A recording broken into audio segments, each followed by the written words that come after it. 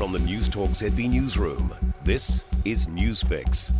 In this update, a call for a major shake-up to our immigration settings.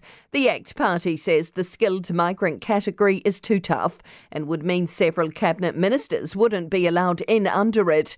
Immigration spokesperson James McDowell says the point-based system's part of the reason why our skills shortage is so bad.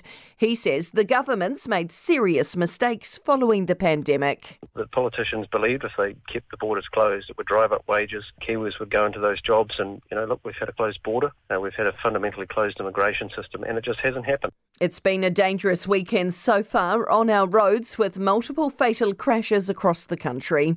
A pedestrian was struck and killed in Palmerston North on Friday after a car clipped another vehicle, hit a traffic island, then rolled onto the footpath. Another person died in a single car crash in the early hours of Saturday in the Buller District's Charleston. And in Canterbury, a serious crash in Ashburton has killed one person and injured 5 others. The emergency flood situation in Victoria's north has intensified as Australian authorities warn it's too late to leave for many. Evacuation alerts have been upgraded for many areas to reflect the warning.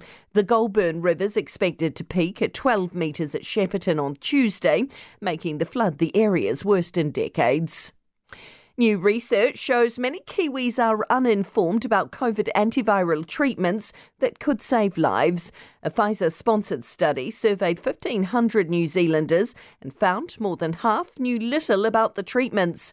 Pfizer New Zealand Medical Director Krishan Thairu says around 1 million Kiwis are eligible to get them.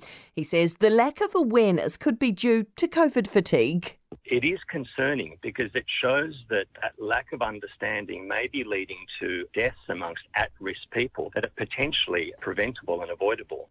And that's news. I'm Donna Marie Lever. To sport. A Fergus Burke masterclass has guided Canterbury to a 24-10 victory over Bay of Plenty in their NPC semi-final in Christchurch. The first 5 scored all of Canterbury's points with 2 tries, 1 conversion and 4 penalty goals. England have worn down France for a 13-7 Women's Rugby World Cup victory in Whangarei. The English led 10-0 at half-time and hung on against a dogged French outfit who refused to go away. Kiwis halfback Jerome Hughes has been ruled out of tomorrow's Rugby League World Cup opener against Lebanon. The Melbourne Storm playmakers suffered a thigh strain, bringing Karen Foran in to partner Dylan Brown in the halves.